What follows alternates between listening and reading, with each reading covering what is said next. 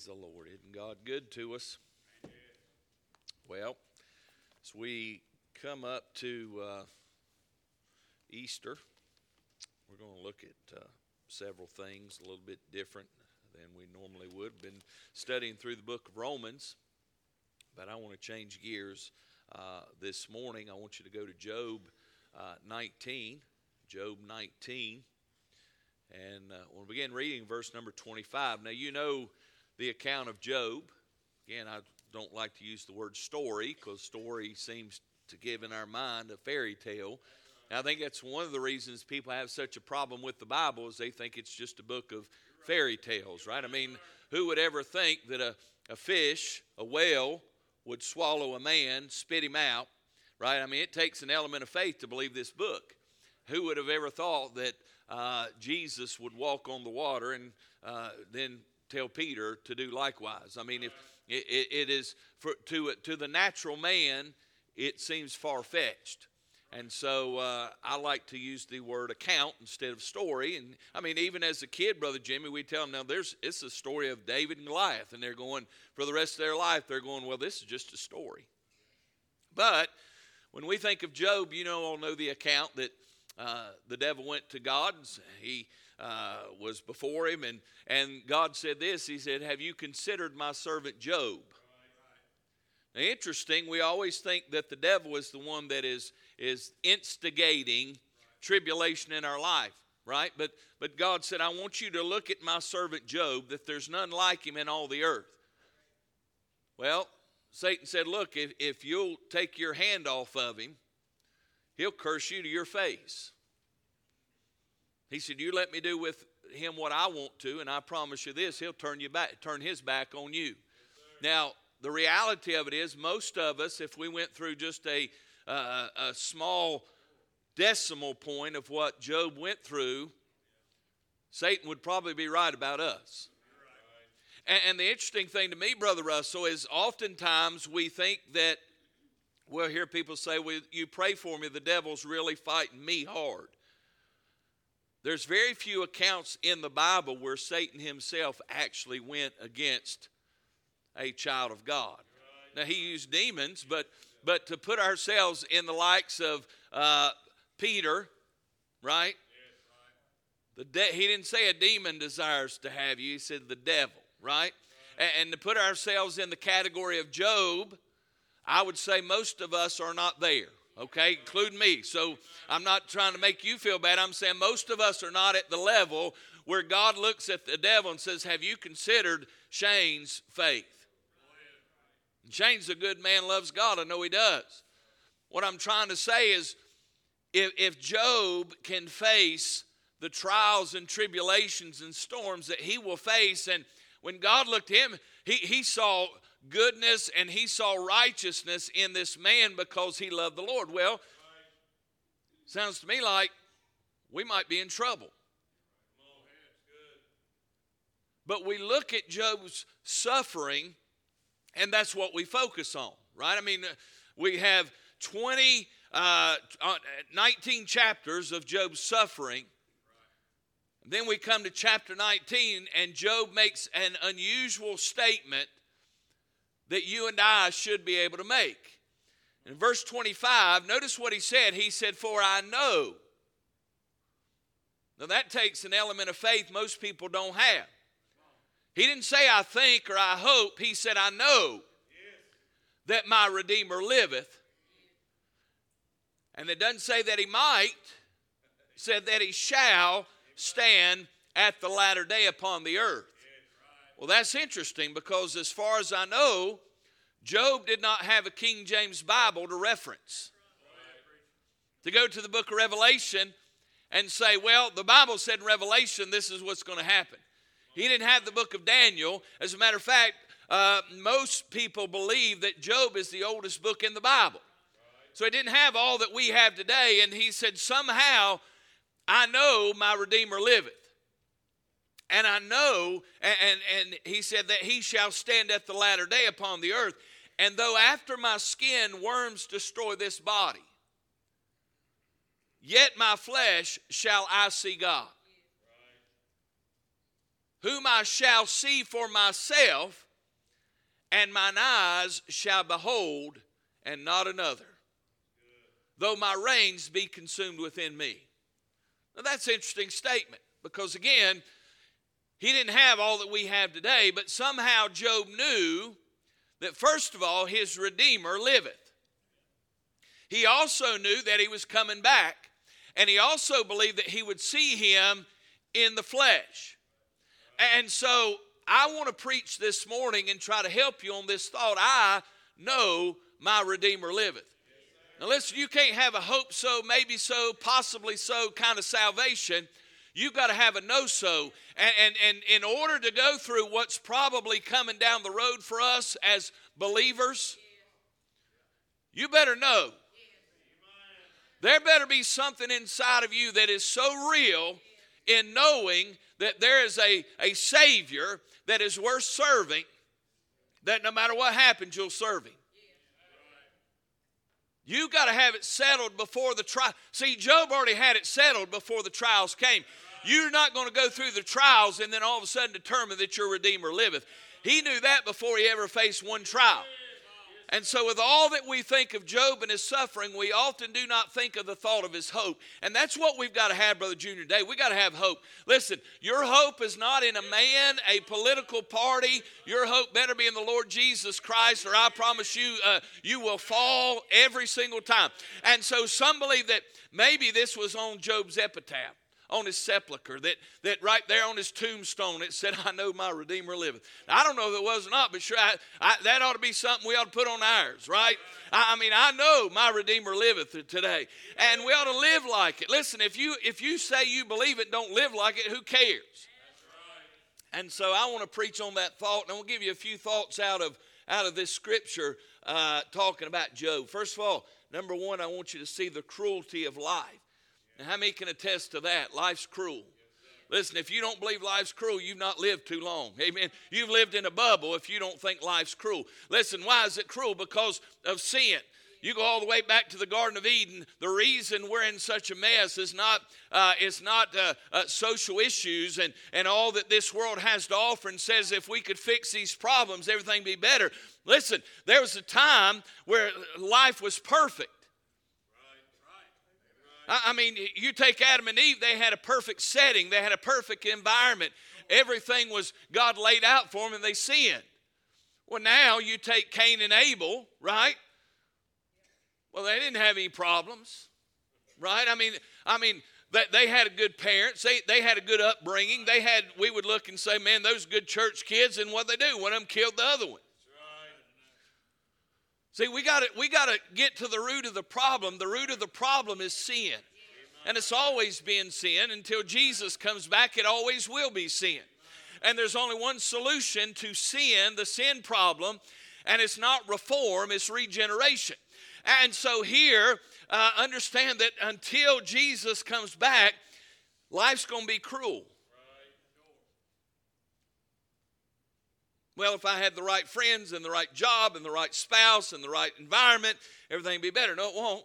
Because there's a lot of people have all those things and life still hits them. They still get cancer and they still have issues. And so I'm just trying to let you know that you're not by yourself this morning. You think, man, like Job, we sometimes think we're in this thing by ourselves. But you're sitting amongst people, brothers and sisters in Christ and friends, that everybody's got issues and everybody's got trials and tribulations, that no one's life is perfect. And if you go outside the walls of the church, you'll find the same thing. Why? Because life's cruel. Well, how's it cruel? Well, can we be honest today that it's full of broken hearts? I mean, the Bible said in Job 14:1, man that is born of woman is a few days and full of trouble. I mean, life is full of heartaches and headaches, right? I mean, we were talking in Sunday school about faith, and Brother Adam, we were talking about this, and I asked him, I said, you and Miss Sarah and the kids, if you knew what you guys would go through today, way back when you started, he said, I don't know that we'd do it, right? I told him, I said, I feel the same way. Almost 22 years ago when we took the pastor of this church, if we were to look down the road, Brother Jerry, and see all the headaches and heartaches and and all the pain that is involved with pastoring a church and the way it has affected me and the way it's affected my wife. And I want to say this. It's a miracle of God. Listen to what I'm saying. It is a miracle of God that pastors' kids still serve God. Now, I'm thankful we've got some in here, Brother Jerry and Brother Paul and my kids and others. But it's a miracle of God that some of what they go through in life and seeing the way people treat their parents and even the way other kids treat them, it's a miracle of God when they get out of the house that any of them would want to serve God. You're right. Amen. That's good. It's a miracle with you, some of you, with what you've been through in church and life, that you'd still be in church serving God. Why? Because we understand that life is full of broken hearts. People are going to disappoint you, right? I mean, people will disappoint you. Kids are going to break your heart. Spouses are going to break your heart. Jobs are going to break your heart. People just break hearts. And sometimes, Brother Jimmy, they don't even mean to. Sometimes they do. And listen, it is difficult. And so you look at Job. We call them storms and we call them trials. But think of Job losing his fortune. Say, well, if I had more money, my problems with Job had it all. He was very wealthy. Consider Job losing his fame. He was a popular man. He had status in the community. Think of Job losing his family. I mean, he lost them all, and it wasn't where he had time to say, well, you know, we lost this child, and let's just embrace the others. They were all gone. Yes, sir. Right. He lost his friends. You know, there's a saying, if you have one true friend, you've got everything. He had none. They started out, boy, Job, we're praying for you and we love you, but then they all turned on him. You ever felt like that? I mean, it seems like you go from one broken heart to the next, and, you know, God gives you a little bit of healing, then your heart's broken again, and then you have some healing, and someone passes away, and then you feel like you've confided in someone, and you trust them, and then they break. Does anybody feel like that?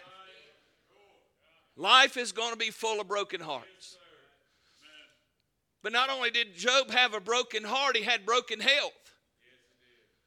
I mean, Job's body's broken. When you look at him, not only did he lose everything, then Satan goes back and said, yeah, I took everything from him, but I'll guarantee if I took his health, he'll curse you. Now, let's be honest. Many of us, we get a little twinge in the knee. Little ankle doesn't feel right. My wife gets a call. Could you put me on the phone tree? I woke up this morning with a sore toe. Right?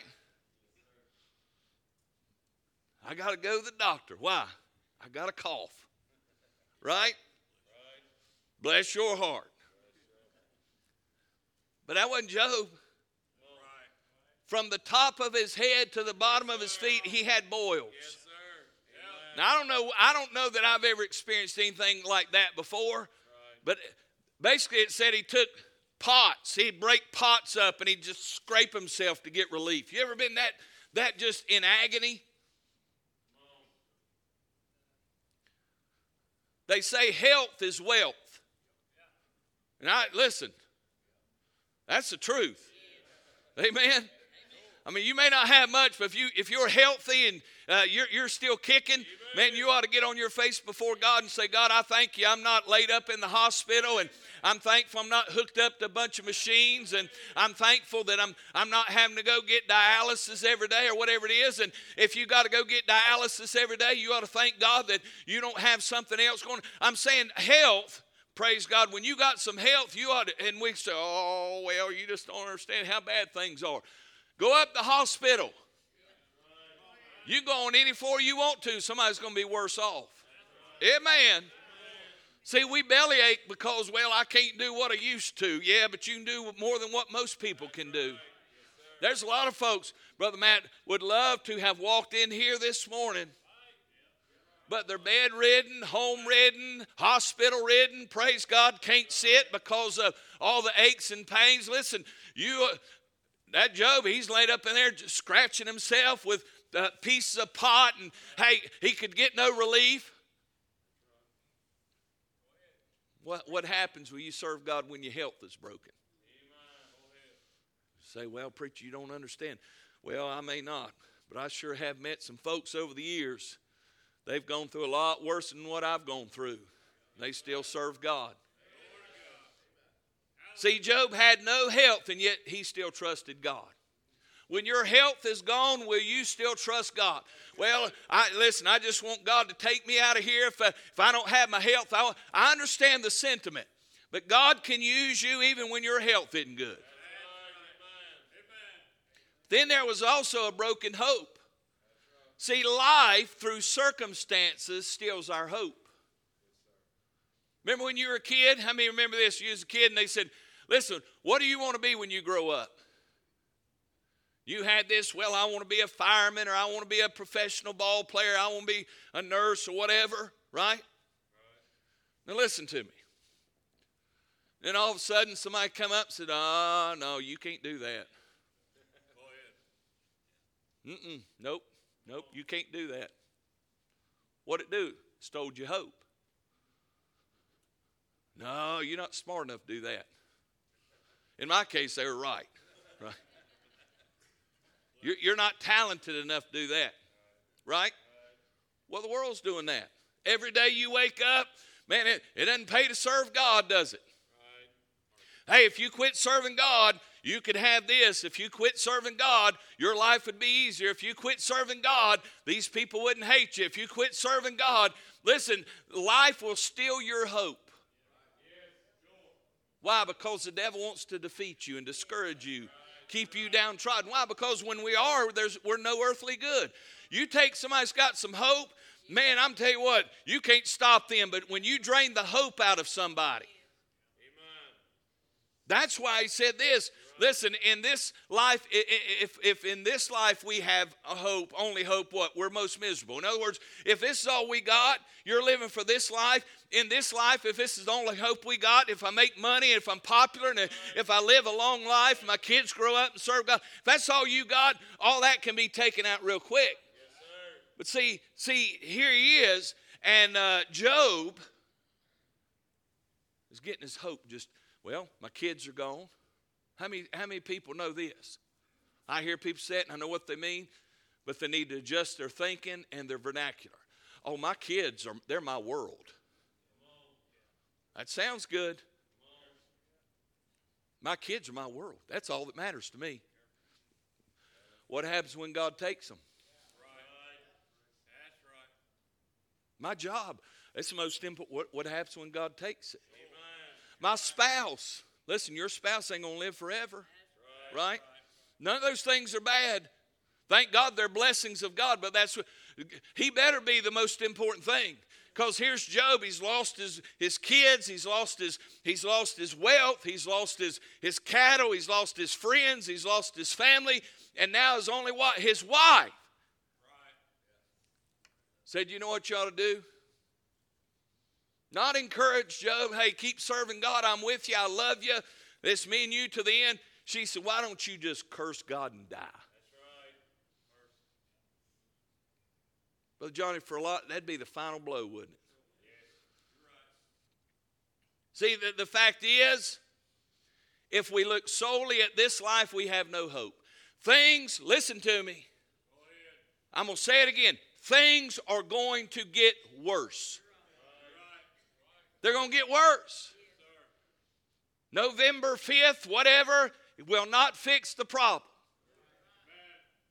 The economy, stupid, won't fix the problem, right? Every election, there's the economy, stupid. No, it isn't. See, we've strayed so far away from God, the only thing that's going to make anything better is for us to return to God. We have no hope in this life. Why? Because we're wicked. Man, if we're left to ourselves without God, you know what we'll do? We'll mess it all up. Adam and Eve messed it up, right? I mean, the man has messed everything he's ever touched. He's messed it up. And so here, our hope must be in our Redeemer. That's what Job, I mean, here he is in chapter 19. Everything's been taken away from him. His friends have cursed him. His family is dead.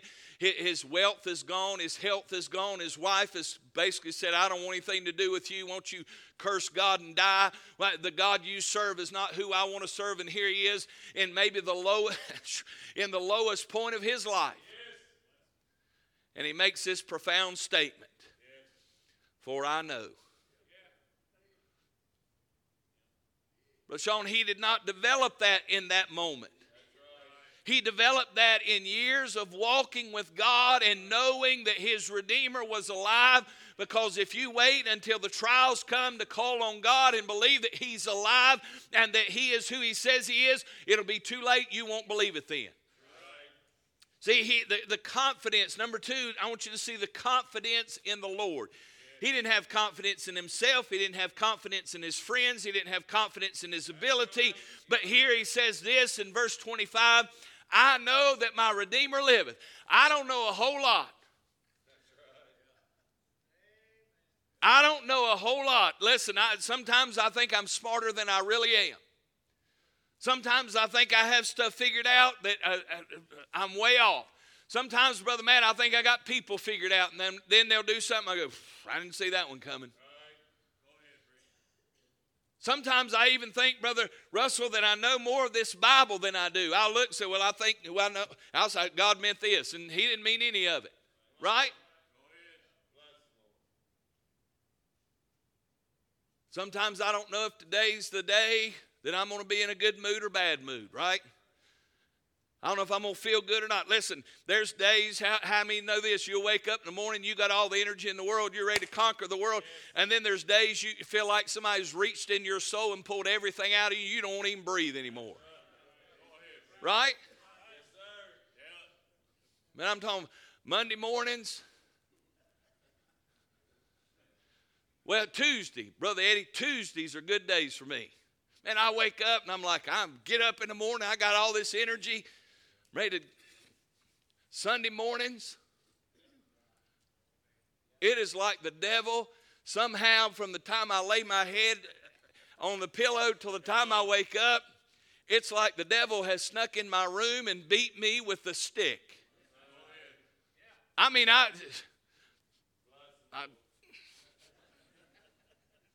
right? Brother Marty, I'll be honest with you. If every time I felt bad on Sunday, I'm like, I ain't going to church today. You would not see me 52 times a year. Right? I mean, I'd never come because there's not a Sunday morning. I promise you, Brother Dennis, there's not a Sunday morning that I wake up that I am not just, and I don't know what it is. You're right. But I feel awful. No, it's not my wife's cooking either. But I'm like, I've been through this before. I've been through this 52 times a year for 22 years. I know what this is about. And so I get in the kitchen. Pour me a cup of Black Rifle. Don't drink none of that frou-frou stuff. You drink a man's coffee, the Black Rifle. Amen. Go take a shower, and all of a sudden you start feeling a little more life. Right? You got to realize that the devil every day is wanting to destroy our confidence in the Lord. And you got to develop those muscles of confidence and faith before you have to use them. Doesn't do you good then. It's too late. And so we think life's good and life goes on and everything's clicking. And Job had already determined, he said, for I know that my Redeemer liveth. So he has a confidence not in himself, not in his friends, not in his wealth. He has a confidence in the Lord. Now that word Redeemer means kinsman. That's interesting, isn't it? A kinsman is someone who is close. A kinsman is someone who is related. A kinsman, it was the Redeemer's duty to pay the price to redeem the state of his kin. And he would buy back or restore the heritage. And I want you to think about this. The body is the heritage of the soul. In other words, Job's heritage was being destroyed. I mean, we can say we got all the faith we want to, but when our body starts going, it is hard to keep hope alive. It is hard to keep having faith. And so he had confidence that Jesus would restore. So notice what he's saying here. He said, and though after my skin worms destroy this body, yet in my flesh shall I see God. Well, it's interesting to me because he's literally being destroyed. He knows that when he goes in the grave, his body is going to completely be destroyed. Yet, what he's saying in this verse, he said, yet in my flesh shall I see God. Hallelujah. In other words, what he's saying is that I know, whatever you do to me, devil, I've got a promise from God that I'm going to see him in my flesh, and so therefore, now I'm glad it's going to be a glorified body, amen, but he's saying I know whom I believe, I know my Redeemer lives, and I know that whatever you do to me, I'm going to see him one day. And I'm going to tell you what, understand that that's the confidence in the Lord you and I have to have today. Well, what's he talking about? Well, notice in this word Redeemer, he's saying that he can redeem the price. In other words, the payment must be satisfactory to redeem. If you owe $1 million, it doesn't do enough good. It doesn't do any good for somebody to say, well, I'll pay $5 and that ought to take care of it. I mean, some of you, if you owe somebody $1, you're just like, well, I want $1. Some of you, let's be honest, you spend $1 doing something for the Lord, we get a reimbursement form filled out. $1.49, please. I'd like my check back. Maybe you give that to the Lord, $1.49. He might give you $2 back one day. Can I get amen right there? Amen. Right? See, you got to be able to pay the price that is required to redeem something. And that kinsman, remember Ruth? The next of kin? Said, not only are you going to have to get her, you're going to have to get her mom-in-law too. You're going to have to get all of it. And he said, that's too high a price. I can't redeem it. And so Boaz came in, right? So just because you're the next of kin does not mean that you're able to redeem. You have to be able to pay the price. And I understand this, that the Bible said the wages of sin is death, but the gift of God is eternal life through Jesus Christ our Lord. So if he's going to be my Redeemer, he must be able to pay the ultimate price that God said he has to pay. Amen? So what was the price? Well, it wasn't just enough that someone died. As she sang that song, that One Earthly Reason, she mentioned the angels in heaven. The angels couldn't die for you. Listen, if anybody could die for you, the fact is, we could choose. I'd say, well, you know what? I think today I want Brother Jake to die in my place. And God would say, oh, okay, well, that's good enough. No, God said he had to be a perfect, unblemished lamb in the Old Testament to be of the right sacrifice. And Jesus came, and John the Baptist said, behold, the Lamb of God taketh away the sin of the world. What he's saying is God had a price. Jesus paid the price for your sins and mine, and so therefore he is capable and able to be the Redeemer. Now, I don't know much about a lot of things, but I do know this, that what God required, Jesus 100% satisfied, and so therefore he is qualified to be the Redeemer. So this price had to be sufficient, or the payment had to be sufficient for the requirement. And not only they redeemed the price, but they redeemed the power. In other words, the confidence Job had was that the Messiah could restore his burdened body and broken body. Well, how many of you believe that? I mean, let's be honest. The devil's going to tell you you're not good enough, and you're not. They're going to say, well, your good doesn't outweigh your bad. That's what the Bible tells us. That's what God's requirement is. So what I'm saying is, it takes the power of God. Listen, you're sitting here today, and when you tell people you're saved by the grace of God, you don't drink, cuss, and act like a maniac anymore, they go, I never saw that coming. You know what that is? That's the power of God. Amen. So what I'm saying is the confidence Job has was that the Messiah could restore his broken body. Well, where did he get that confidence in? The Word of God. You say, well, they didn't have a written Word of God. Well, he spoke different back then. So the resurrection of Jesus Christ is that power. Well, the interesting thing to me is it hadn't happened. Think about that. Job saying, I believe in the resurrecting power of the Lord Jesus Christ, but it hadn't happened yet. He was believing something in faith that would take place in the future. Well, how's that any different from us? We're believing he's going to come back. At least I do. Well, that hadn't happened yet. He came the first time. He hadn't come the second time. So Job not only believes he's coming to redeem, he also, notice what he said. He said that he'll stand at the latter day upon the earth. He's also believing he's coming back the second time. So understand, on the third day, Jesus proved that power. The greatest enemy we've got is death. We were talking about this in Sunday school. You can say, I'm not afraid to die, but you'll do everything you can not to die. Not me, preacher. I'm so spiritual. That's a bald-faced lie. Right? You'll do everything you can not to die. I will. Man, I want to be around for a while. You don't want to be here? That's you. I want to be here as long as I can. You say it's a sin-cursed world and I'm ready to go to heaven. Me too.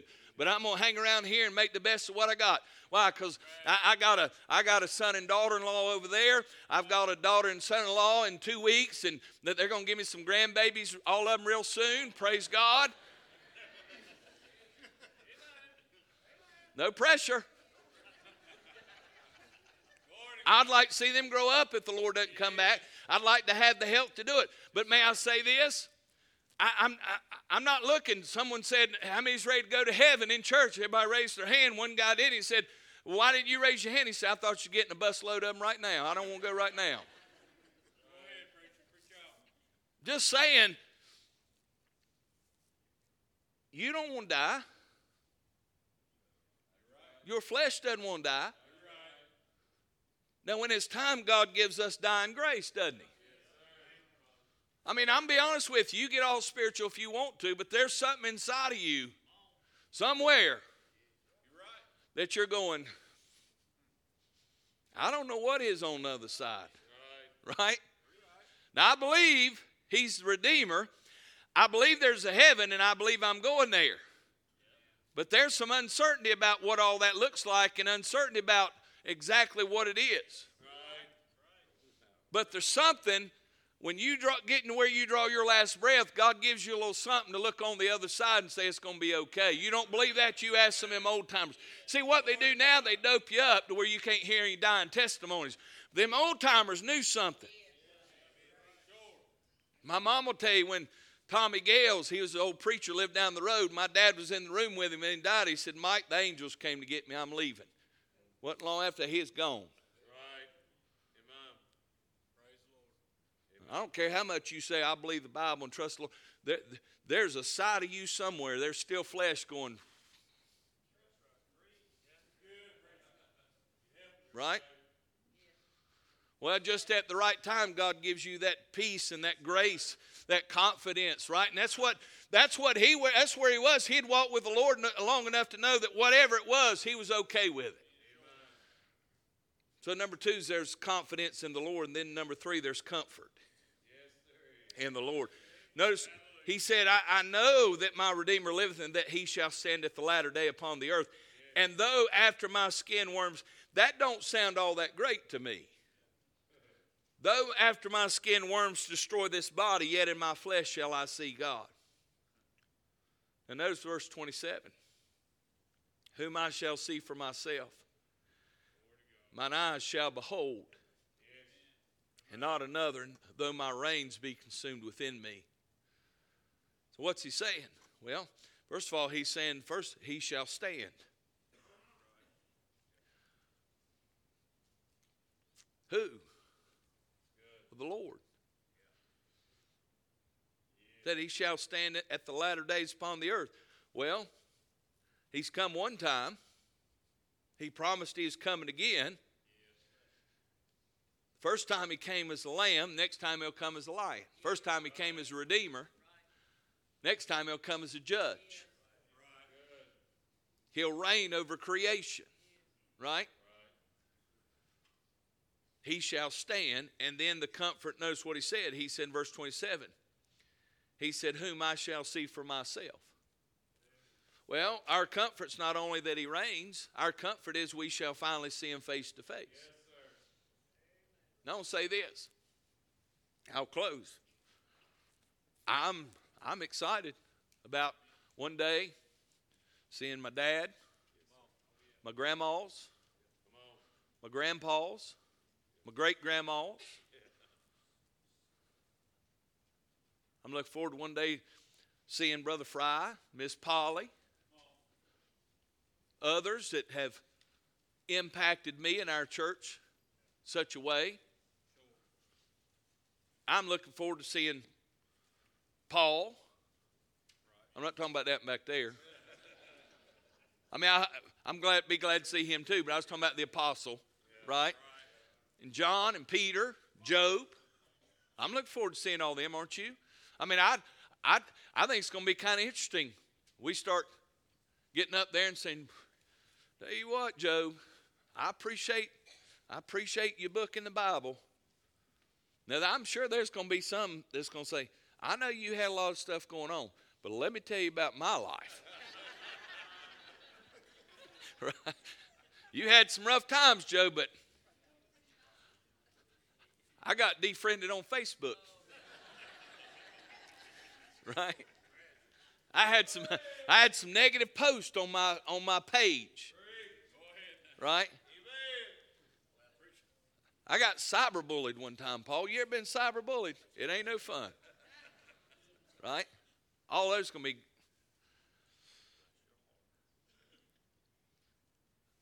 But they'll all. You're right. Amen. Yes, amen. That's good. You're right. You can come see us. That's right. He's the one you're looking for. Yes. And won't it be a glorious day? Glory to God. Won't it be a glorious day? When it really, finally dawns on us that none of this is about us. You won't have arrogant preachers jockeying for position on who has the prime preaching spot. You won't have arrogant singers trying to determine who gets to sing in the right spot. Yes, sir. You won't have people bragging about all that they've done for Jesus. Right? Amen. We won't be belly aching about all the trials of life, brother. When we walk in there and see the nail prints in his hand and his body marred beyond recognition.